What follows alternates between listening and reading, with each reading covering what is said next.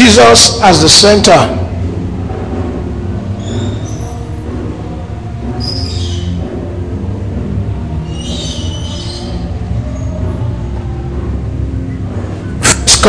Second Corinthians 8 and verse 21, providing for things honest, not only in the sight of the Lord, but also in the sight of men. Some of us say, God sees me. Let men see you. Some folks say something like, in Yoruba vernacular, tí o bá ní Ọlọ́run rí ọ, jẹ́ kí ọmọ èèyàn náà rí ọ. Proverbs 14 and verse 19, let us therefore follow after the things which make for peace, and things wherewith one may edify another. Romans 14 and verse 1, him that is weak in the faith receive ye, but not with doubtful disputations. Romans 15 and verse 1, we then that are strong ought to bear the infirmities of the weak, and not to please ourselves. Let every one of us please his neighbor for his good, to edification. 2 Corinthians 8 and verse 21, providing for honest things, so things honest, in the sight of the Lord, but also in the sight of men. I welcome you to church. I've been preaching Christ as the very center.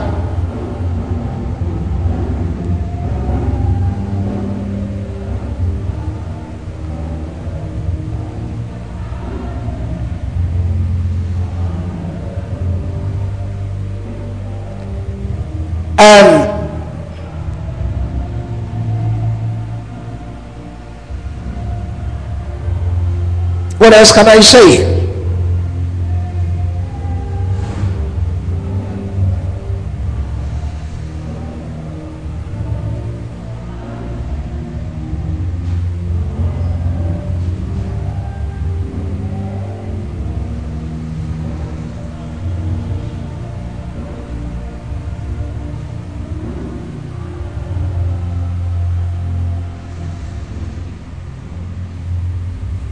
Jesus is the core of the Bible. I closed at John's Gospel, chapter number 5.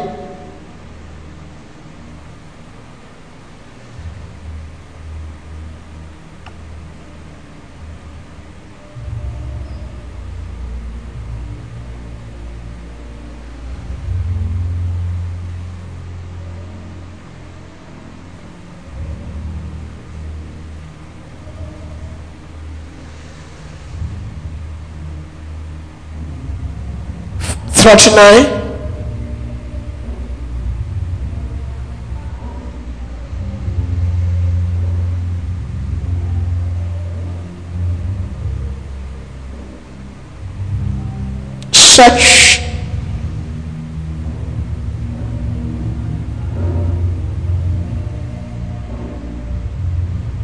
the scriptures, for in them ye think ye have eternal life, and they will testify of me. Heavenly Father, you are God, and there is none like you. It was while we were yet unlovable, loveless, and unwilling to be loved, He demonstrated the greatest love by sending Christ to die and pay by his blood, such that by faith in this we have been given the gift of eternal life. If by one man death reigned upon all, much more they which receive the abundance of grace and the gift of righteousness shall reign as kings above the law, above condemnation of the law on this earth. Romans 5 and verse 17. I give you glory and honor and praise, Father. In Jesus' name we have prayed.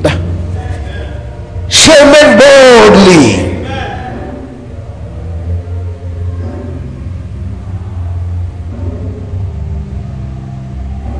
It's so amazing that several folks who ought to be here are not here to hear exactly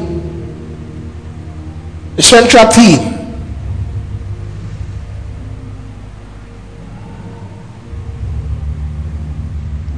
Along the line, when I was preaching the wisdom of God, or rather when I started preaching this message with the broad theme, understanding the wisdom of God, the minor theme, blessed of God, and then the wisdom of God in a summary.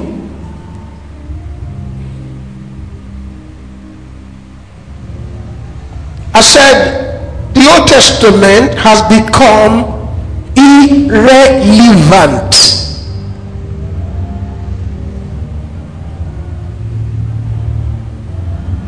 And sometimes in church, some seemingly well-meaning members of the church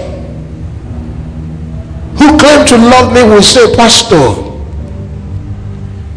just don't add this thing about the Old Testament as being irrelevant or being done away with, because you will lose your audience. I've not only lost my audience, I've lost people. Many people don't believe me anymore. Many people feel that I'm just being an extremist. People have called me all sort of slightful, despiteful, evil, malicious,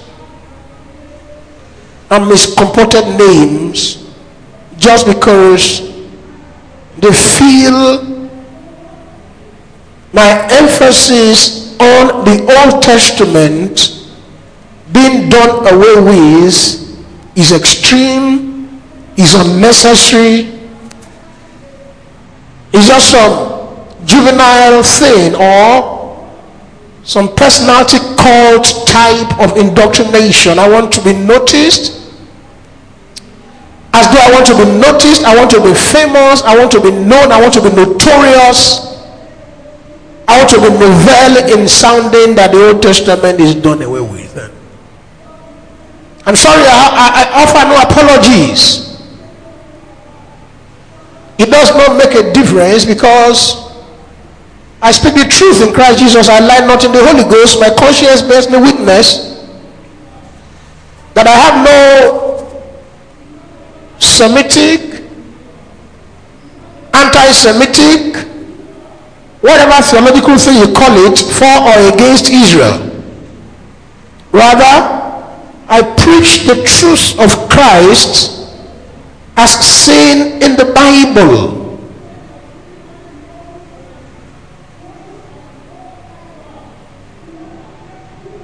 Imagine, I've said this. You don't claim to know the Bible because you read it a number of times. You can only claim to know the Bible if you know the message. You have not really known the message until you know him who is the message. The Bible is the message, whose name is Jesus Christ, the Son of God, come into the world to die and pay by his blood. So those who have faith in his death and resurrection will be given the free gift of eternal life by God, who justifies the ungodly through Christ Jesus.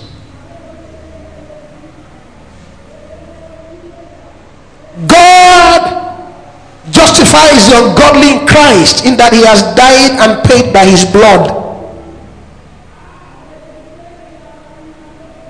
All have sinned and come short of the glory of God.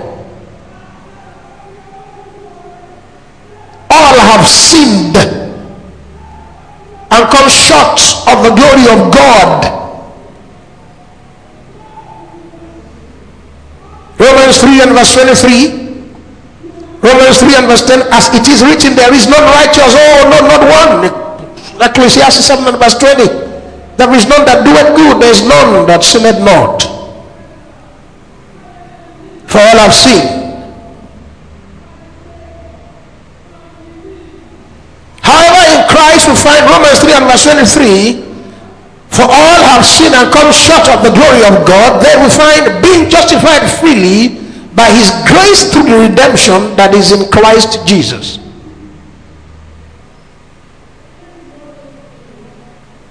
Jesus died a sacrificial death as a God-man, a man specially fitted by God to be offered upon the altar of justice, so that God will be free, the justifier of the ungodly who has faith in Christ. Death passed upon all men. All men today have the nature of sin, for being born into depravity through the lineage of Adam. Even those who have not sinned. Romans chapter 5, you read verse 11 to 14. Jesus paid the penalty. He took the hammer blows, wages of sin, the stroke of death.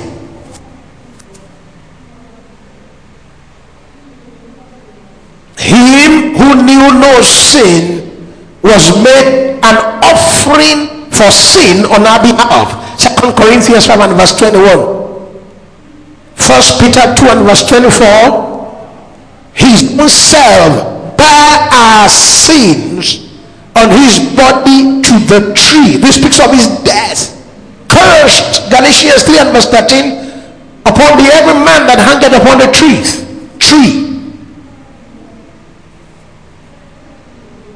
That the blessedness of Abraham might come upon the Gentiles, that we may receive the promise of the Spirit of faith. Hey! Thank you, Jesus.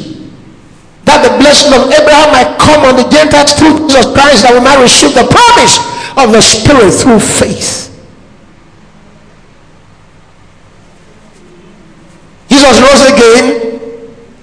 Anyone who has faith in his death and resurrection freely receives eternal life from Christ, that Christ has the right to give because he had been made an offering for their sin. As by one man death came into the world, by one other man cometh resurrection from the dead. 1 Corinthians 15 and verse 22.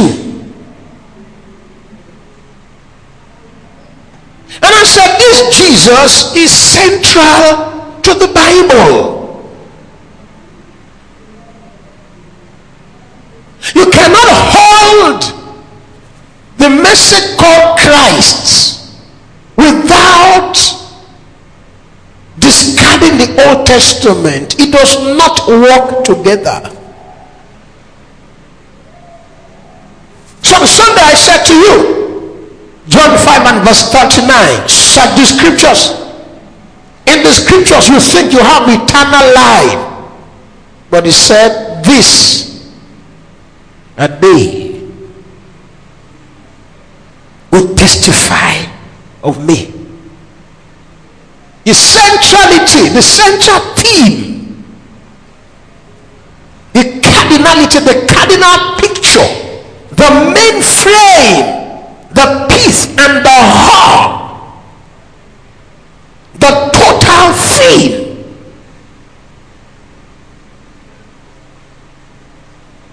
His message, his truth. Look at the Bible. If you don't agree with what the Bible says about the Old Testament, if you don't agree with the centrality of Christ as the major character, the main character, the only chapter, faculty, and chapter of the Bible, you keep missing it.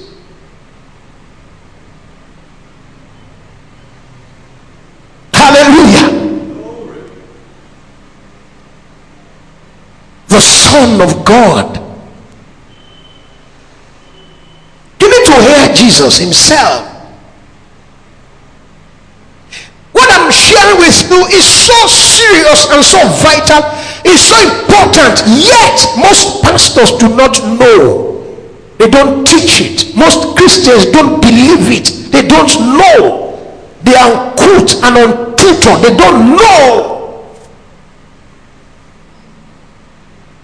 Jesus is the central. Jesus is the only message. He's the pit. He's the hub. He's the centerpiece.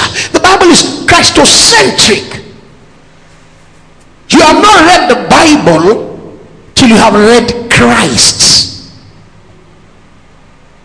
You have not had the message till you have had Christ. You have not understood the Bible until you understand every scripture in Christ. You have not preached till you preach Christ. Christ alone is our message. The entirety, the sum total, the colossal sum total is Jesus Christ, the Son of the living God. And I've been teaching that Jesus Christ, to those who believe, 1 Corinthians 10 and verse 24, Jesus is the wisdom of God. Jesus is the power of God. It's amazing. It's amazing. 1 Peter chapter number 1 and verse 25, but the word of the Lord endureth forever, and this is the word which by the gospel is preached unto you. It is true, the Bible contains the gospel. It is also true, the gospel preaches the Bible. It is true, the story of Christ is seen in the Bible. It is also true that the story of Christ defines the Bible. You have not found it until you find him. You have not got it until you get him. You have not seen it until you see him. You have not believed it till you have believed him. You have not come in contact with the message of the Bible until you have met Jesus Christ, the Son of glory. Very powerful.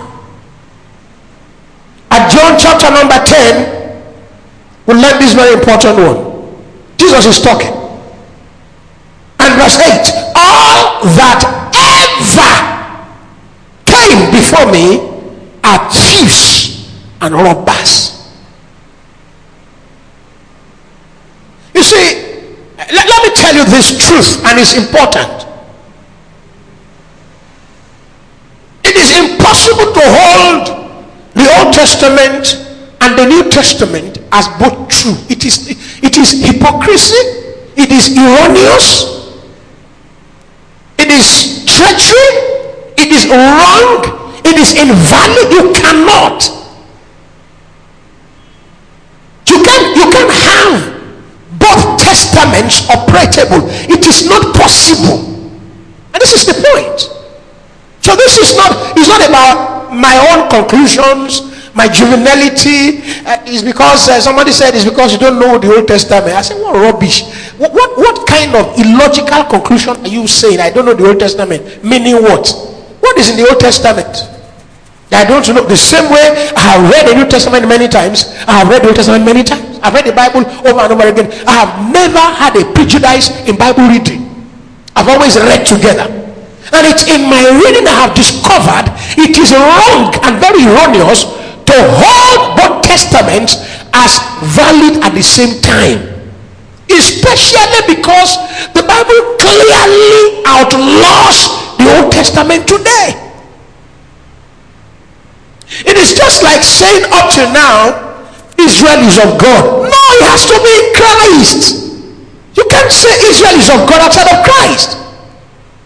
That you are Bartholomew, you've been born in Jerusalem, does not mean you're a Christian, a believer. It says, we all are children of God by faith in Christ Jesus. Galatians 3 and verse 26, verse 27 says, as many of you as have been baptized into Christ have put on Christ. It says, in Christ there's no Scythian, there is no barbarian, there is no bond, there is no free, there is no Jew, there is no Gentile, for ye all are one in Christ. Galatians 5 and verse 6, for in Christ Jesus neither circumcision nor circumcision availeth anything but faith that worketh by love. Oh, I love scripture, very powerful scripture. folks have misunderstood this verse. What does this verse say? Some have said faith is operable only by love. No, this is not the idea of the scripture. A number of Bible versions misses this. They missed it. They don't know what it means. The context of this verse, you read from verse 1 and even all the entire book of Galatians is simple. For in Christ Jesus, it's not whether you are a Jew or you are a Greek, Jew or Gentile that matters. It is through faith operated by God's love for humanity. This is what this place is saying.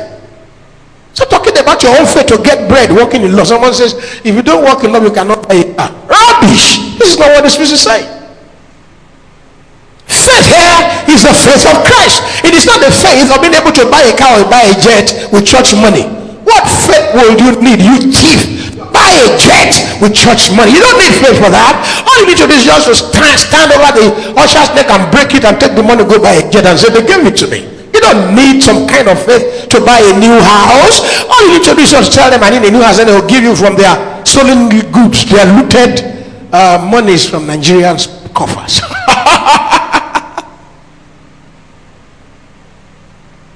In Christ, whether you are Jew or Gentile is invalid. He came unto him. He was in the world. The world was made by him. The world knew him not.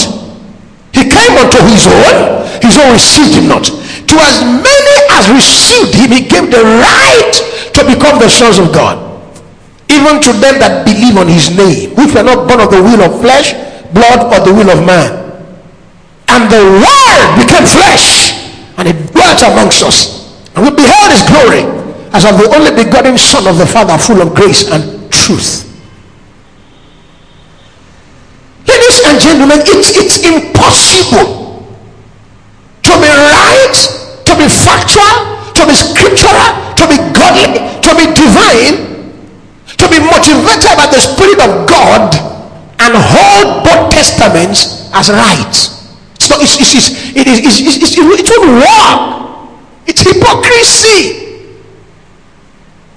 Someone said to me some years ago, someone said, sir, that the Old Testament is done away with, is a minus for the Bible. I said, what does this mean?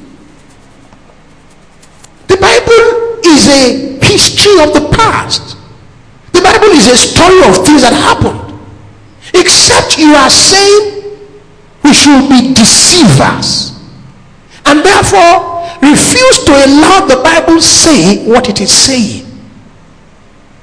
Outside deceit,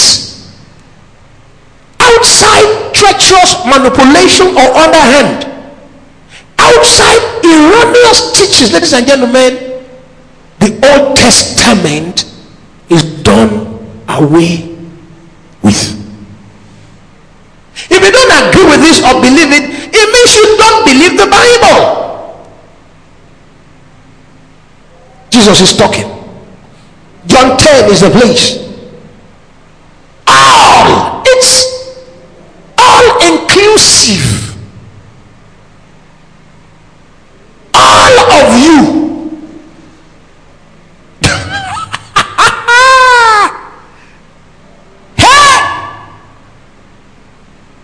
John 8 and verse 56. Your father.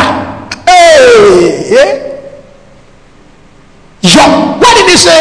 Our father. Hey, my father. You know he said your father. Your father.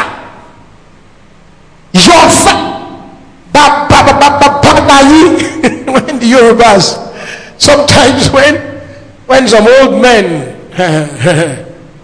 call you and tell you stories, you get scared. But you're like God. You're in great reverence. He said, your father, Babalayi.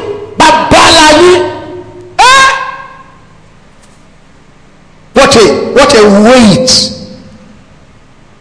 Has done not enough. John 8 and verse 44. Ye are of your father the devil. I looked at it. This is not coming from my unseriousness, my confusion, or my desire to build a separate group of people that preach nonsense. I looked at the Bible. The Bible can never correlate unless we allow the Old Testament as invalid as the Bible puts it. It can never correlate. It can never complement. The ideology of don't worry, don't claim it's done away, let's work together is a lie. To put the Old Testament and the New Testament as workable now is to be a deceiver, is to be antichrist. You'll be acting against Jesus. To say, well, I can still manage with the book of Psalms and read into water and take some things in Proverbs and use this as cardinal covenant relationship scriptures to God is to err completely. You are erring. James 1 and verse 16, do not err, my beloved brethren. Matthew 21 verse 29, you do err. Not only the scriptures, neither the power of God. You don't know what the scriptures say. You don't know what God can do. You are acting the way you are acting because you don't know what the Bible says. Number one, you are acting the way you are acting because you don't know that God is not a man. God is superhuman. The scripture has a dimension of wisdom you must agree with. God, the inspirator of the scriptures, the one who sent Christ to die, is ultimately the only potentate, and so we can never underestimate his power or look up him and say he can do it. There is nothing God cannot do. His omnipotence, his power, his great glory. 1 Timothy 1 and verse 17. Now unto the King, eternal, invisible, immortal, the only wise God. Romans 16:27, he says to God, only wise. 1 Timothy 6 and verse 15, he says he's the only potentate. He's the only potentate, the King of kings and the Lord of lords, whom alone hath immortality, dwelling in a light which no man can approach unto, whom no man had seen nor can see. No man, John 6:46, 1 John 4:9, 1 John 4:12, had seen God at any time. John 1:18, no man had seen God at any time. John 3:13, no man had ascended into heaven before. We're talking about the wisdom of God and the mighty power of the same God. Jesus is addressing them. He said, look at you, look at you. You are of your father, the devil.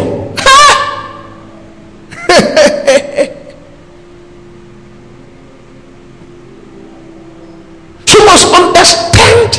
For example, you cannot interpret the parables of Jesus without an ideology of the New Testament and the fact that the Old Testament is done away with.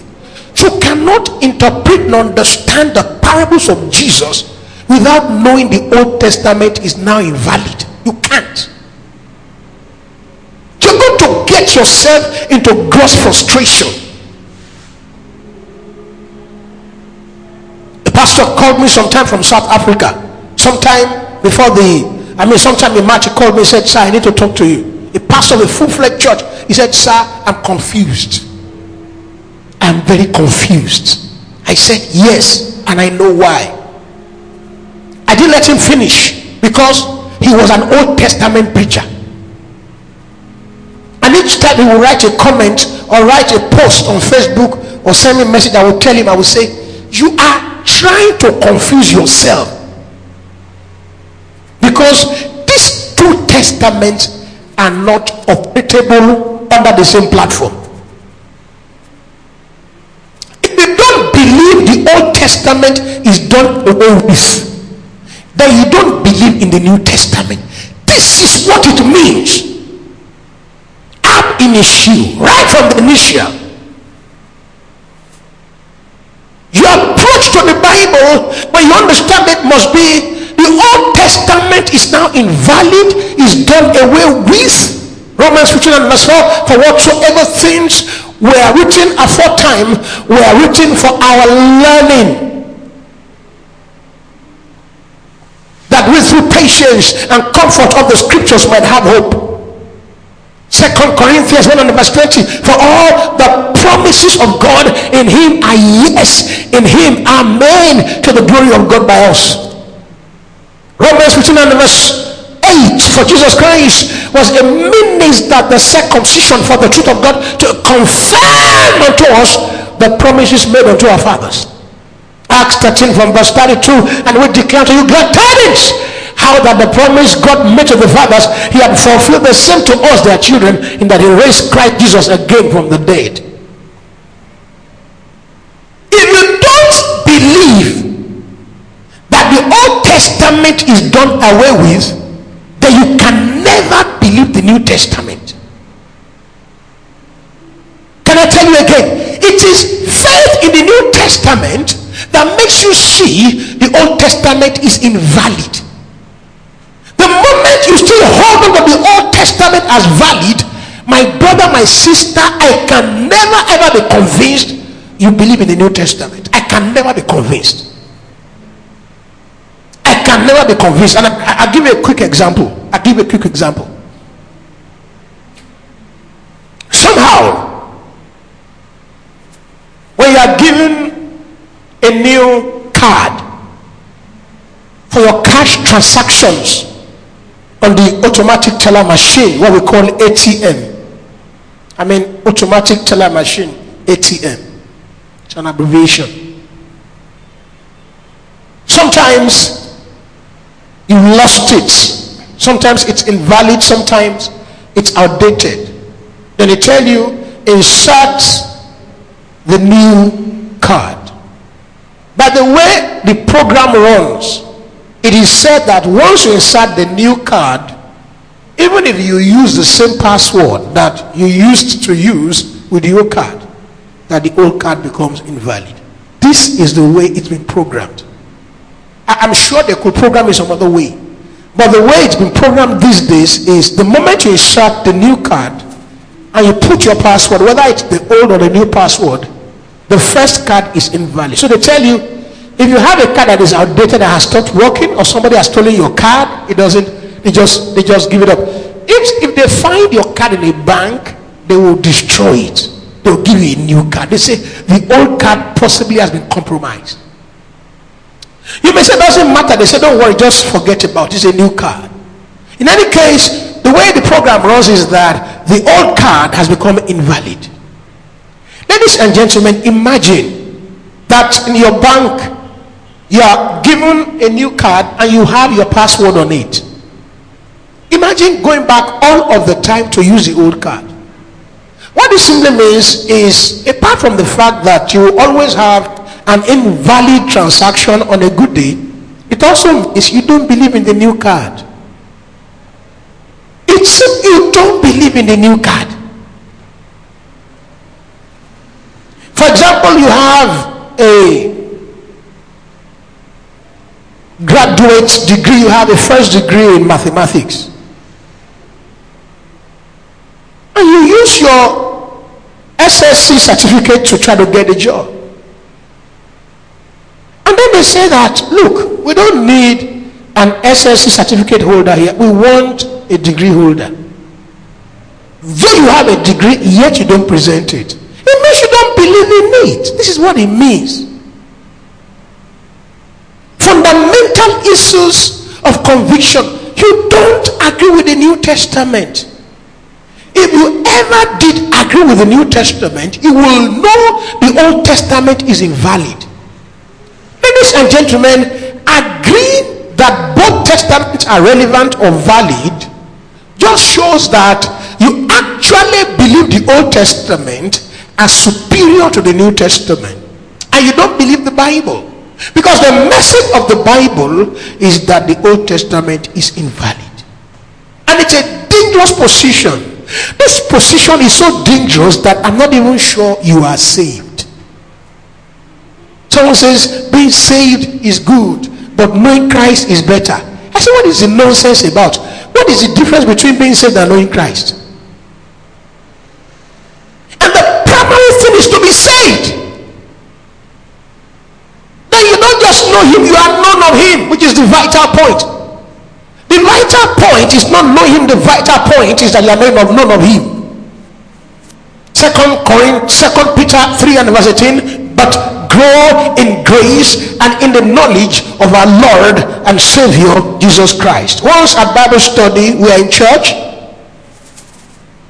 then we got to this scripture and I said,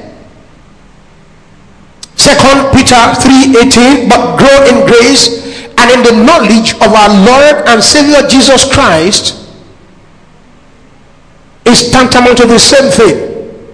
That we will see what God's word is saying is, but grow in grace even in the knowledge of our Lord and Savior Jesus Christ. Because a growth in the grace of Christ is the same as a growth in the knowledge of Christ. Instantly, before thinking twice, members of the church raised their hands for objections. I just waited a while to be sure that they were really raising their hands and that I was not seeing double, because I've been teaching them for years. So I stopped and I paused. I said, okay, what are you saying? Are you saying there's a difference? They all chorused? Yes.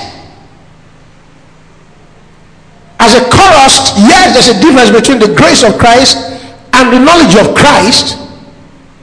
I said, okay, we don't have to argue this. Let those who know the difference keep their hands up. I was shocked that of like 15 people, only 2 hands were left. This simply means 13 members of the church will say there's a difference, but they don't know it.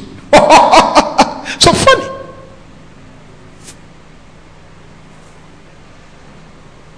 You call it confrontational. You say you want to disgrace them. This is how you do your things. You're always wild. You don't care. You hurt their feelings. You scare them. You rubbish them. You bully them in church. You push them to acquiescence. You push them to submission and subjugation. I don't. I just feel it makes sense if you are making a claim to be able to assert it confidently. There were about 15 who said there's a difference between the grace of Christ and the knowledge of Christ. I said, if you know the difference, raise your hand. 13 people dropped their hands because they had been in the bandwagon. 2 others, I said, okay. I moved further. 15 raised their hands to say there's a difference between growing in grace and growing in the knowledge of Christ. I said, beautiful. Beautiful. If you know the difference, keep your hands up. 13 people did not know the difference, so they dropped their hands below their heads. I said, okay, we have 2 left. Of these 2, let one person tell us the difference. And I walked towards them to give them the microphone. One other person dropped his hand. Only one man was left by the name of Brother Adeyike Awomuti. He stood there boldly, confidently. I like his boldness. But then I discovered that his boldness had some pockets of holes, because he looked around to be sure he was not the only one. Then he was sad. Then we said he was the only one. He just stayed back and glibly, I gave him the mic. Glibly, he took it and glibly began to talk. And then he said, well, actually, you see, there's a difference. How can we just say there's no difference? Then we just said it like that. There must be a difference. You see, there's a difference between the grace of God and the knowledge of our Lord Jesus Christ. This is 2 Peter chapter 3 and verse 18. We don't have said, but grow in grace and in the knowledge of our Lord Jesus Christ. If there was no difference, there's a difference, you see. There is a difference, and we all waited. Then he said, there's no difference. Gave back the mic and sat down ashamed. In quotes. I said, for example, from Hebrews chapter number 5, verses 11 to 14, that there's no difference between meat and bone. Strong meat rather, meat and milk. No difference. That it was only describing strong meat and milk in human attitude and age. He speaks of human age, and he's using this metaphorically to describe an attitude we should put up for being matured in Christ, and does not say in actual sense that a part of the word is milk and one part is strong meat or bone, like some people say. Some people say milk, meat, strong meat, bones and metals. And I'm like, bones and metals are not edible. So keep it at milk, meat, strong meat, three things, or just keep it at milk and strong meat. And there was this argument with me. There was a group then of some people, some unit leaders, and they argued with me from Thursday to Sunday on WhatsApp. And right from Thursday, I just simply said, please, if there's a difference between the milk and the meat of the word, tell us.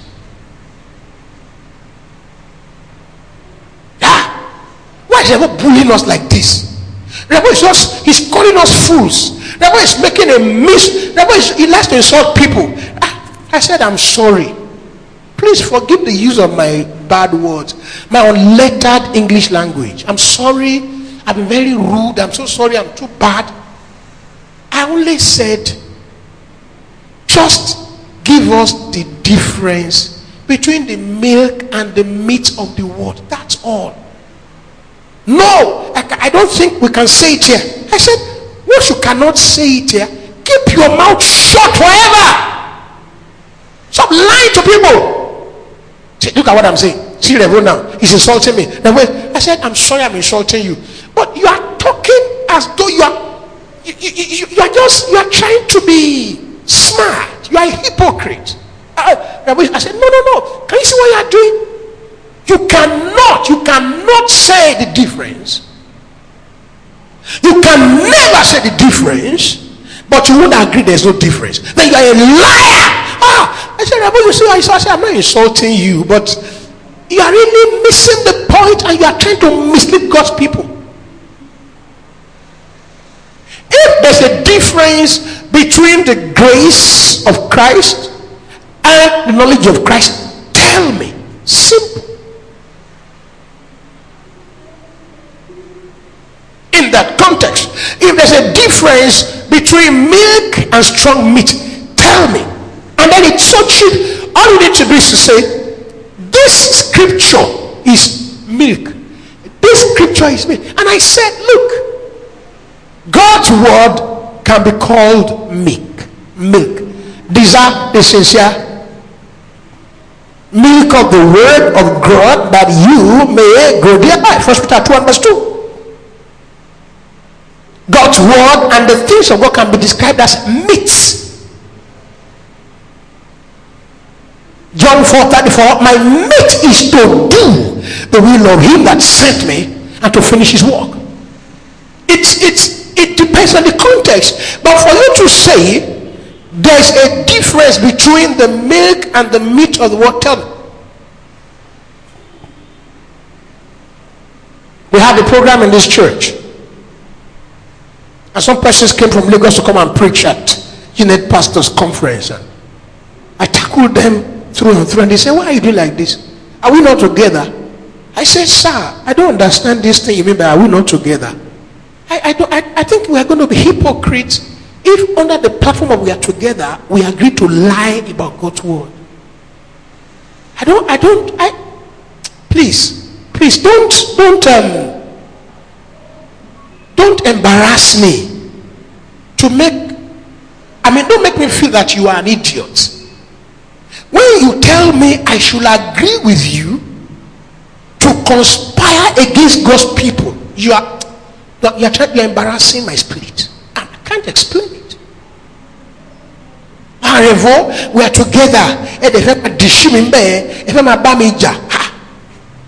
What are you saying? The integrity of the word does not know any sacred cow.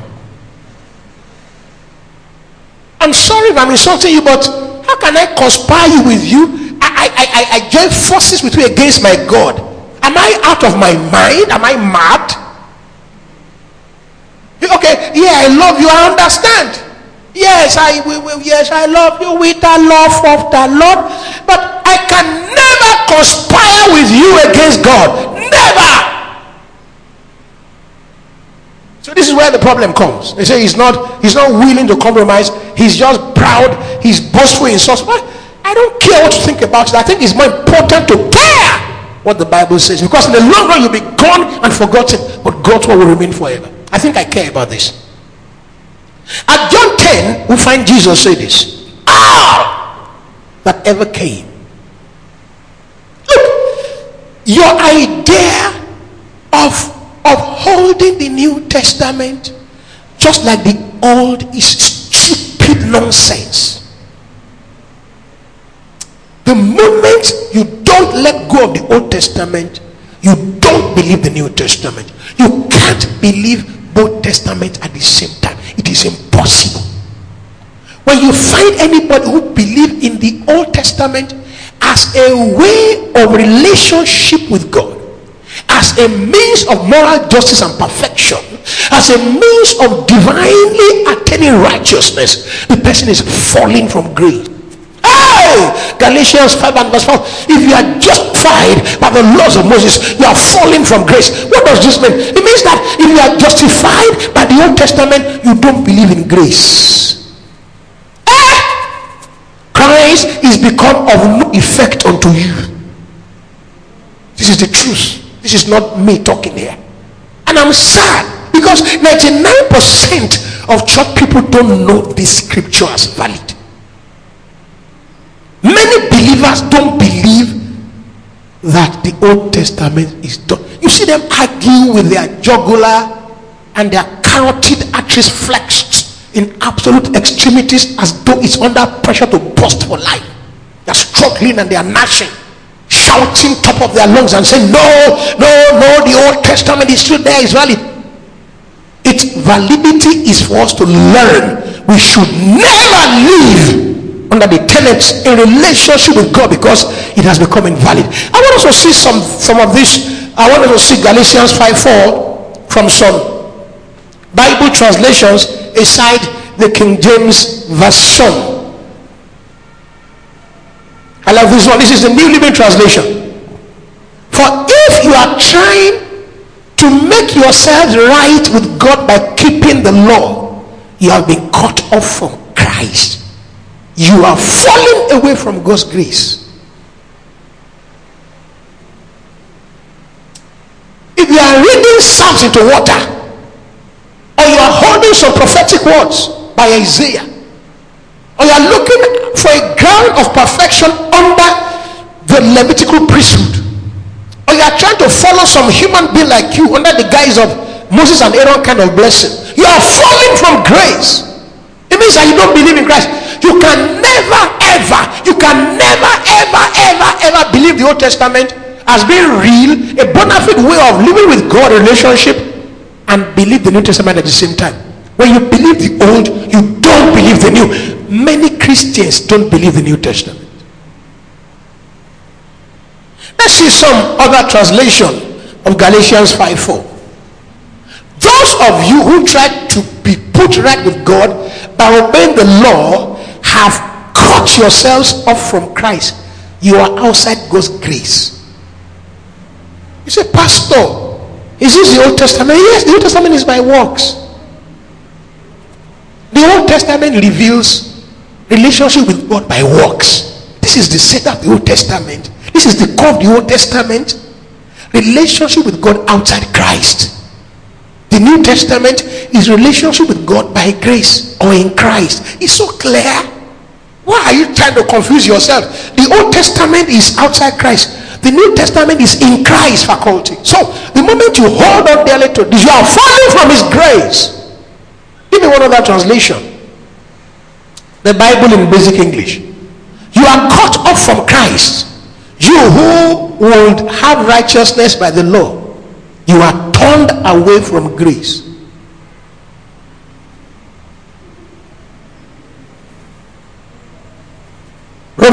Hebrews 8 and verse 13. In that he saith, anew he hath made the first old. This is fundamental. It is so fundamental that when you don't understand Hebrews 8:13, you can never understand the Bible. When you don't understand the centrality of Christ, the Christocentric picture of Jesus painted by the message, you can never understand the Bible. When you don't know Christ is the only character, chapter, you can never understand the Bible. And it comes, for example, from understanding the New and Old Testament. In appraisal, the old is done, the new is here. When he says a new agreement, he has made the first agreement old. In that Hebrews 8:13, in that he saith anew, he had made the first old. I told you the word old is obsolete. It means useless. This really offended some of my commentators and readers when I posted this on Facebook. They got very mad at me. Why will you say this? What exactly do you mean, you this evil boy? How can you say it's done? I said, check it. Check the word old as used in the Greek. Say, are you really serious? Go and check. One person sent to me, one person quickly called me and said, Revo, sorry, yes, I thank you for this, but you see, don't use the word useless again. I said it in the Greek. Say, I know, I've just seen it from my own so resource material. But what I'm thinking is that if we say the Old Testament is useless, people will think we are confused. I said, sir, it's not about what people think, it's about the truth. The truth is that if we refuse to say the Old Testament is obsolete, we are liars. We are the Antichrist. Most believers are Antichrist. They have the spirit against Jesus. Jesus said at John 10 and verse number 8, all that ever came before me are thieves and robbers.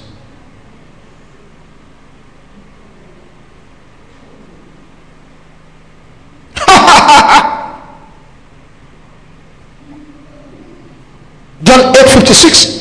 Your father Babalayi,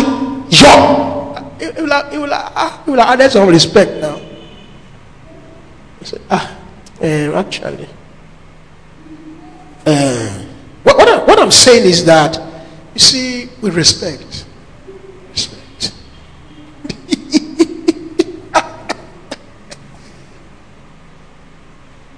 I've preached in a place before, and somebody said, you don't seem to have respect for elders. I said, who are they? Who are elders? Are they angels? Are they as old as Methuselah or Melchizedek? Are they as old as Abraham?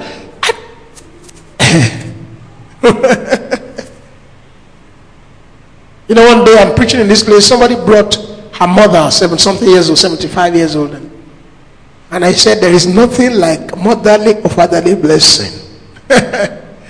You were in church that day. I stood. You know what happened in this church? Because this church is full of hypocrites. This church is full of hypocrites. The moment I said that, everybody looked at the woman. They are liars. They are hypocrites. They would rather let us say something that will make her stay in church than tell her the truth. I'm serious. You must believe me on this. This is possibly one of my lies. Take it as one of my lies. They all know. And I guess instantly I got their message. Why are you saying this? There is an old woman in church, 75 years old. Not only this, her daughter is in church. This woman will never come to church again. No wonder this church is a poor church. No wonder you don't have money. You are insulting elders. How can you say before an old woman that there is no motherly blessing? How can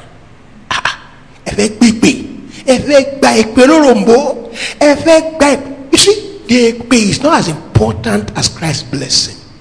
It's still the same point. The same point, there is no motherly blessing, is the same ground, there's no curses. So if you say for preaching God's word you are cursed, then you are just wasting your time, because you can't bless me, let alone curse me. Hear what I say each time somebody says he will die. I said, can you raise the dead? I said, only those of us that can raise the dead can kill people. Then they shut up. When we came to this church and began to preach the word of God, and I preached against prophetic lies in this town, the pastor downstairs began to preach. He began to say, I know you are from Amok, you are a Rosicrucian, I bind your spirit. How can you say prophets will this? How can you say prophets are liars? How can you you will die? I give you days to die. I came on stage and I said, can you raise the dead? Since you can't raise the dead, you cannot kill. Those of us that can raise the dead are those who can say die, and you must, if you don't die, will die you. Okay. John 10.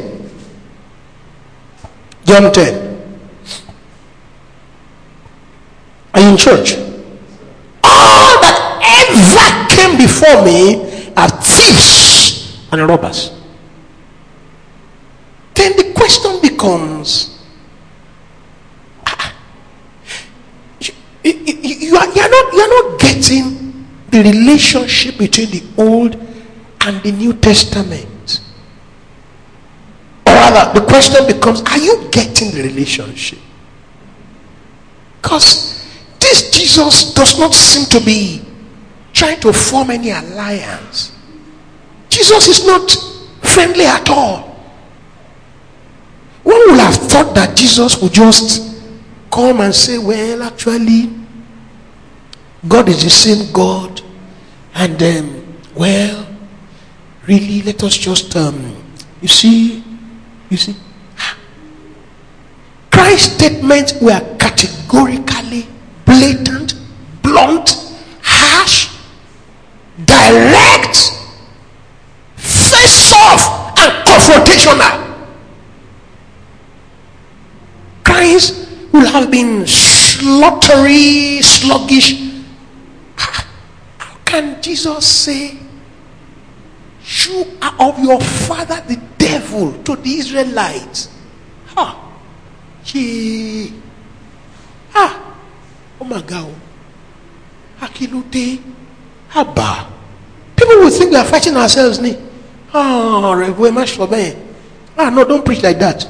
Don't say that. The way you preach, you are preaching as though you are fighting somebody. I say, how? It is because you are sentimental. You are so sentimental. You are a hypocrite. You are a liar. You believe in lies and the truth. When I say the truth clearly, blaring top of my lungs, you say, I'm confrontational. And that the way you are talking as though you hate this man of God. I say, why do you think the person is saying the truth when he's telling it and you know it's a lie?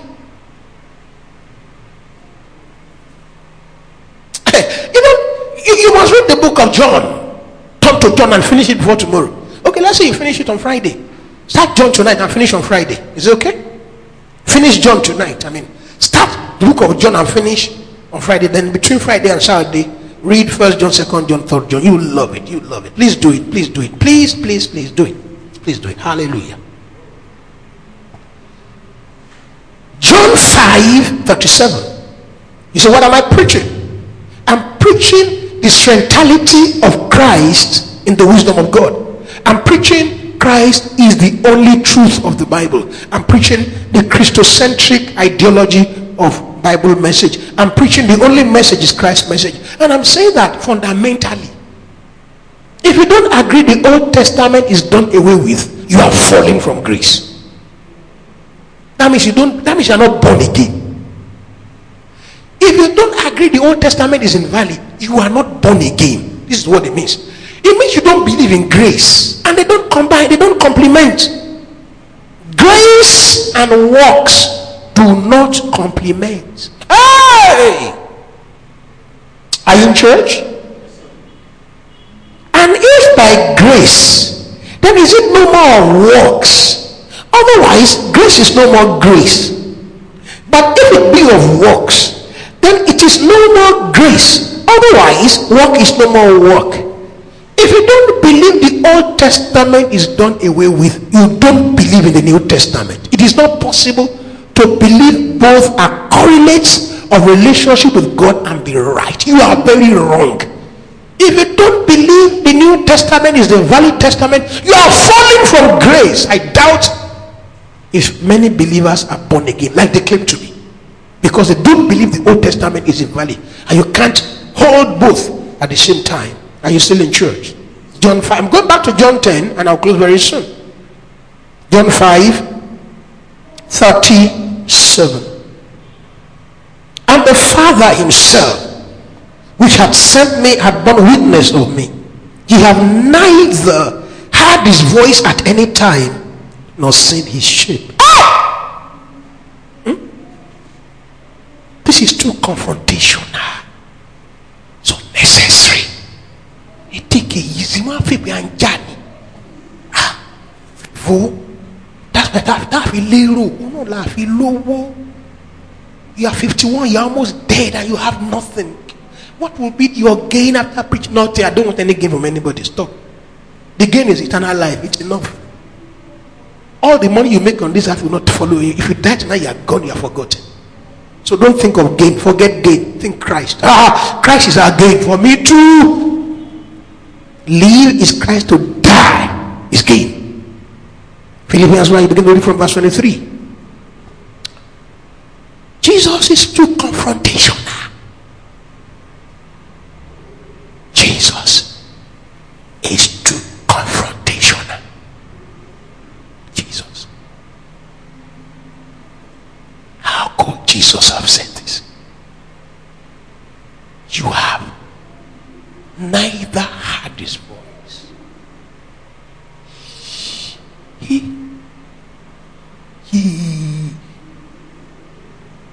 You have neither heard his voice.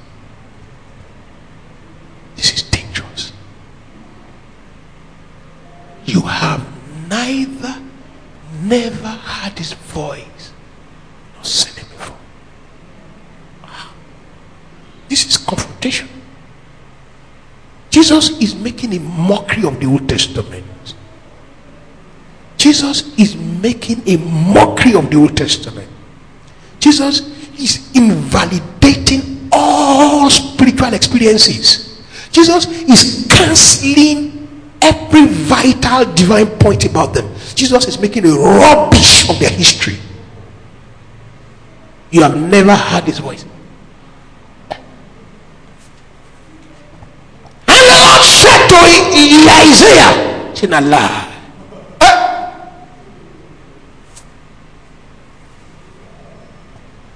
In the year that King Uzziah died, Isaiah 6 and verse 5, I saw the Lord. He said, you are a lie. You didn't see anything. Kilori. Hey!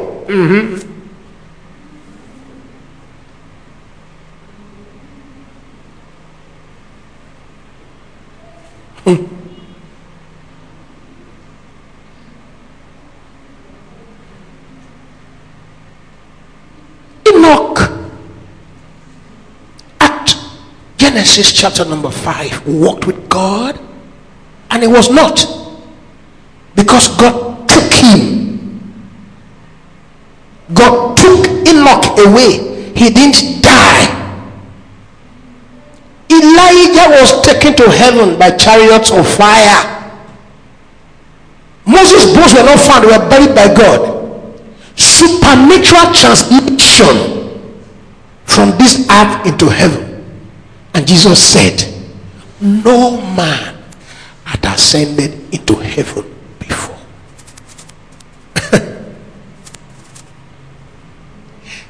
Look, we're not talking about confrontation, we're talking about the truth. You are scared of confrontation. I want to uphold the truth, so we are clashing. You are very sentimental, you are afraid of confrontation. I am strong of the opinion we should hold the truth of God's word. This is where we clash. This is why we don't seem to agree in this church. Many members of this church don't believe in what I'm doing, and I'll tell you why. It's too confrontational, and I'm saying the truth must be upheld. And I have found company in the Messiah, the Lord Jesus Christ, God Almighty himself, who came to confront people. So you have never heard his voice nor seen his. It would have been very deep, a scourge of wound he was inflicting on their psyche. The totality of their spiritual relationship is being rubbished here. It's dangerous, very humiliating, and very, very ego crushing. He was mangling their personalities. He was destroying their morale. You need to hear this one. You need to hear this one. You need to hear this one. Ye worship, ye know not what. We know what we worship. For salvation is of the Jews. But the hour cometh, and now is, when the true worshippers shall worship the Father in spirit and in truth. Whether it's Jewish or Gentile worship, in the last 4,000 years of prophetic relationship with God, you all have been false. Look, if you're not a hypocrite or a liar, these portions of the Bible should just mean what they say. Yes, I agree with you if it's a gash, if it comes to you and hits you hard on your mind and you're wondering. But I disagree with you if on this ground you discard it as not true. The moment you discard this, you miss the Bible in interpretation and understanding. And this is what many of us do. We will never take the Bible the way it is. We must twist it because it's too hard. But it's the truth. It's the truth. You are the sentimental person who feels we should honor the Jews. He has come with the truth. The truth invalidates the Old Testament, if it's going to be the truth. The moment you uphold the Old Testament, it is no longer the truth. This is the point. The truth, can I say it again? The truth invalidates the Old Testament. The moment you uphold the Old Testament, you are living in falsehood. Most believers, most pastors, most church people are living in false indoctrination because they can't stand such a thing as all of you have been in false worship. But this is the truth. Bitter, hard, faceless. It is the truth. Call it faceless. It is still the truth because it's maintained by Christ Jesus, the Son of Glory. One Muslim guy is talking with me one time, and the man said, take away the New Testament, let's talk. I said, what does this mean? He said, I know if you hold the New Testament, you have fact. I said, are you a dumb person? The New Testament is the revelation of the Bible. The moment you take it out of the Bible, it stops being the Bible. It becomes something else.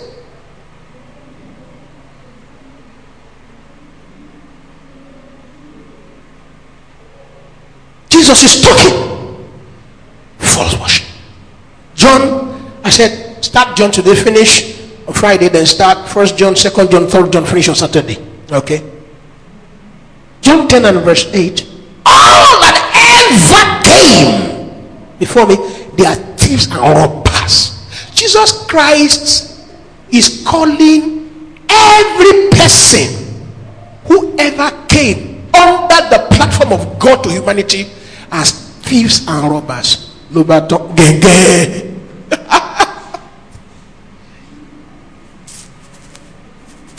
Are you saying no, I don't agree with you? You don't have to agree with me. Agree with the Bible. Please do. Please agree with me is suicidal. Agree with me is senseless. Agree with me is under placing as a sacred cow or what I call hero worship. Please, however, agree with the Bible. Jesus is saying, every person, and I'll quickly explain this and I'll close. You see, it's not descriptive. It's metaphoric. Why would you say it's metaphoric, this man? It's metaphoric because they actually have not been listed as burglars. They didn't rob Christ's house. They didn't steal anything from him. They didn't purloin. They didn't cheat him out of anything. They didn't take his money unduly. They didn't pick his pocket. So it must be a metaphor. It's descriptive of something. And Jesus had said it in the context. I said, read the context. Don't get afraid or confused. How can Jesus call them thieves and robbers? If anybody hears this, they will say we are confused. How can you say? Now, I did not say they are thieves and robbers. Jesus said all. You say, all means what? It looks to me as if this all means all. No. It means all inclusive. Everyone included. Everything, every person, every individual. How would this pan out? It means they are useless people. That's what it means. They are all useless. They are all meaningless people. They are all less than 0% at the decimal point. They are all insignificant. They are all tinier than dot. They are all smaller than mustard. Who said this? This is what Jesus said. If you don't agree with this, you will manipulate the Bible. Several pastors always try to manipulate God's word to make it suit. And one thing about lying is you will live to tell another lie. Do your best to be truthful. You will live your life in a guilty conscience. You will live your life in a hot roller coaster of telling more lies. You will live your life. Somebody will say, don't talk instead of lying, so that you don't have to tell another lie. Don't talk, keep quiet. Why did you or you turn to fight? You are run away. Because the moment you say something, you need to say something else, say something else. After a while, you come back to the same square you are saying, the same lie. A lying tongue is but for a moment, but the lips of truth shall be established forever. If this is true, it is forever. Your lies will fade and go and disappear and die off and disintegrate, but the truth will remain. Jesus was saying, what was the meaning? Let me quickly explain this to you. He said, from verse 1, if you enter to the sheepfold through the door, you are great. But if you climb some other way, you are a thief and a robber. What exactly is the backdrop? What is the isogogical explanation? Some little history of this sheepfold and this yard. It was said that there were people in Bible days who had some large compound where shepherds could keep their sheepfold. It was so large with very few barriers of demarcation. All the shepherd needs to do is to bring forth his sheepfold, keep them at one place, and then leave. Then the next day, he comes through the door. And the moment his flock hear his voice, they will follow him. It was so strategic that they will never follow a stranger. Each shepherd will call his flock by name, speaking to them in a way they could understand. There's something like an animal language. There's nothing like animal language. Don't understand animal language. Sound, instincts, impulses, gestures are things animals use. Even ants have sounds and gestures to attract, to distract other animals. Snakes, they hiss. They are different particularities of sound and gestures. And there is a way a lion communicates with another lion. It's not a language. Don't say you understand the language and come and write it down. It is not a language. It's just a gesture. If you call it a language, you must know it's a gesture or a sign. Humans do not understand the language of animals except by gestures or sound. So there's a sound they get used to. So this person comes and he makes a sound and they follow him without any mix-up. Historically, however, it's said that thieves and robbers can only come and scatter the sheep. Thieves and robbers would never come through the door because the door is under guard. It's under security by the owner of the yard. So thieves and robbers must come through other ways.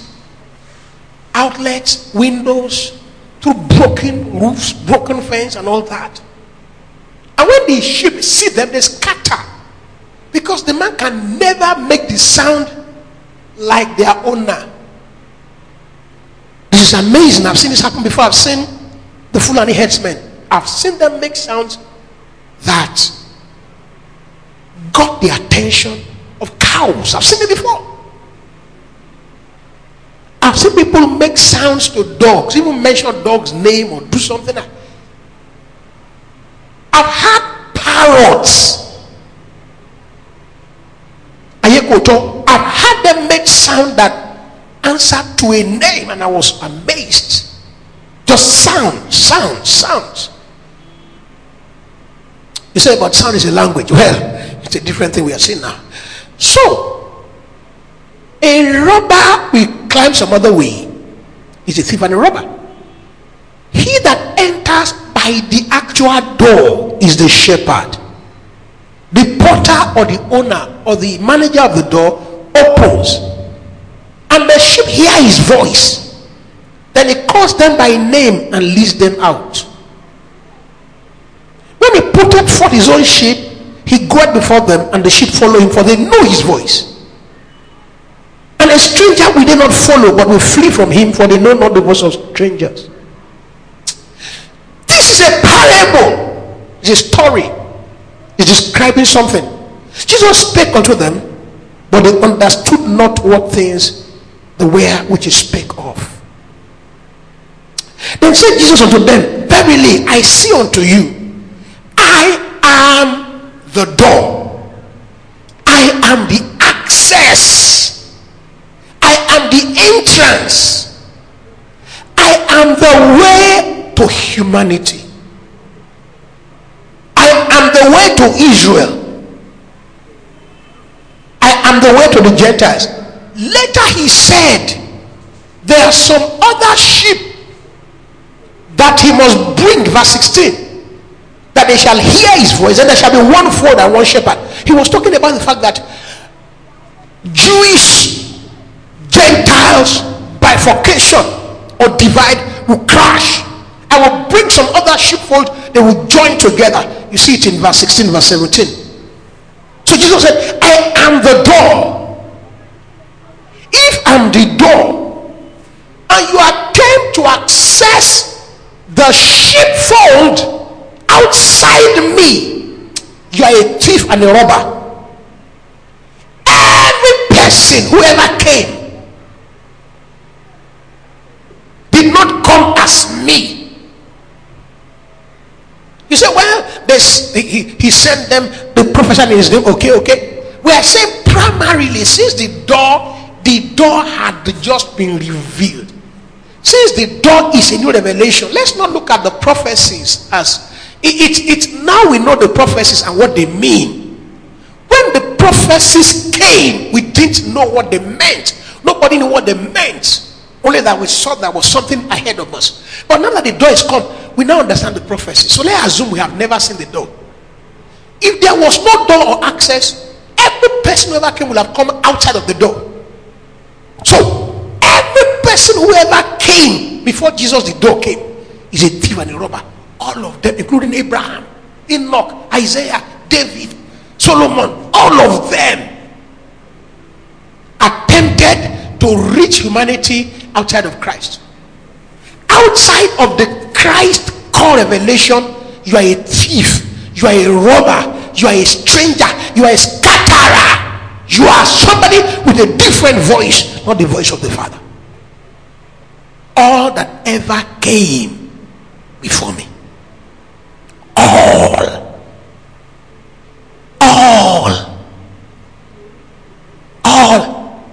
you can't explain this verse outside knowing the Old Testament is invalid.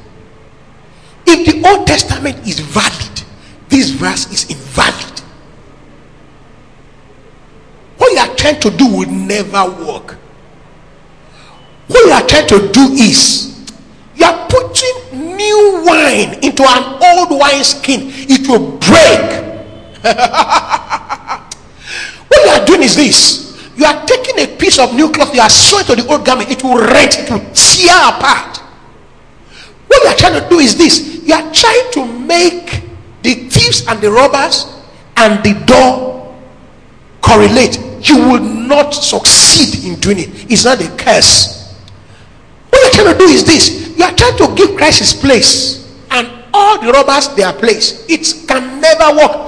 You can never ever be right calling the man of the house a robber and the robbers the man of the house. You can never be right taking hot for cold and cold for hot, honest for unjust and just for honest. I mean just for dishonest. You can't. Don't try to be an uncle of God in this place. He said all that ever came, all of them, all. Jesus is the truth. Set the scriptures. In the scriptures you think you have life as an independent rule for moral justification, but they are the words that speak about me. It is possible you see the scriptures as a religious rule. Please don't see it as a revelation of Christ. Unless you see the Bible or the scriptures as a revelation of Christ, you can never understand the Bible. Never. All scriptures, all, must be seen as the message of Jesus. Not everything in the Bible has been inspired by God. Not everything in this compilation is ideal for learning. Not everything in the Bible is meaningful or useful for the believer. Some parts of the Bible are useless. Where did you get this one? I mean useless as in useless. Who told you this lie? Well, I'm looking for the person that told me this lie. Find it. First, 2 Timothy chapter number 3. 2 Timothy 3 and verse 16. 2 Timothy 3 and verse 16. All scripture is given by inspiration of God. Inspiration of God. And is profitable for doctrine, for reproof, for correction, for instruction in righteousness, that the man of God may be perfect, truly furnished unto all good works. All scripture. It means every scripture. No, all in a context, just like all of John 10:8 is all within that context. This is also all in that context. What is the all scripture here? I don't know. The book of Job, you see, Songs of Solomon. What is the all scripture here? Verse 13 of 2 Timothy 3. But evil men and seducers shall wax worse and worse, deceiving and being deceived. But continue thou in the things which thou hast learned and hast been assured of, knowing of whom thou hast learned them. Knowing of whom? That speaks of a person. Knowing of Christ. Knowing of Christ. Have you seen? Evil men.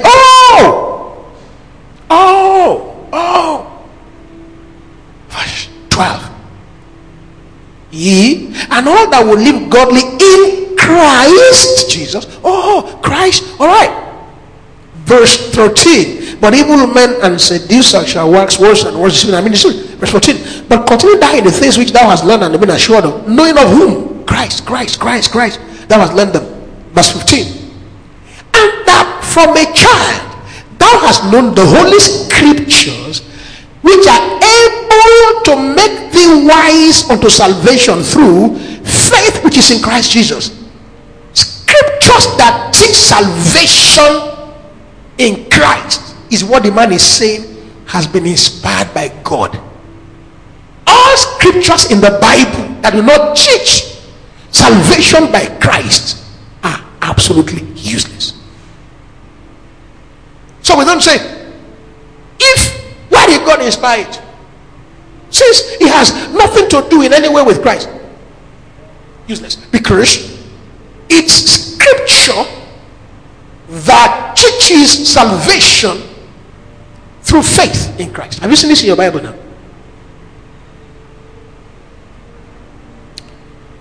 Stand to your feet. Hallelujah. Thank you, Jesus. Bless you.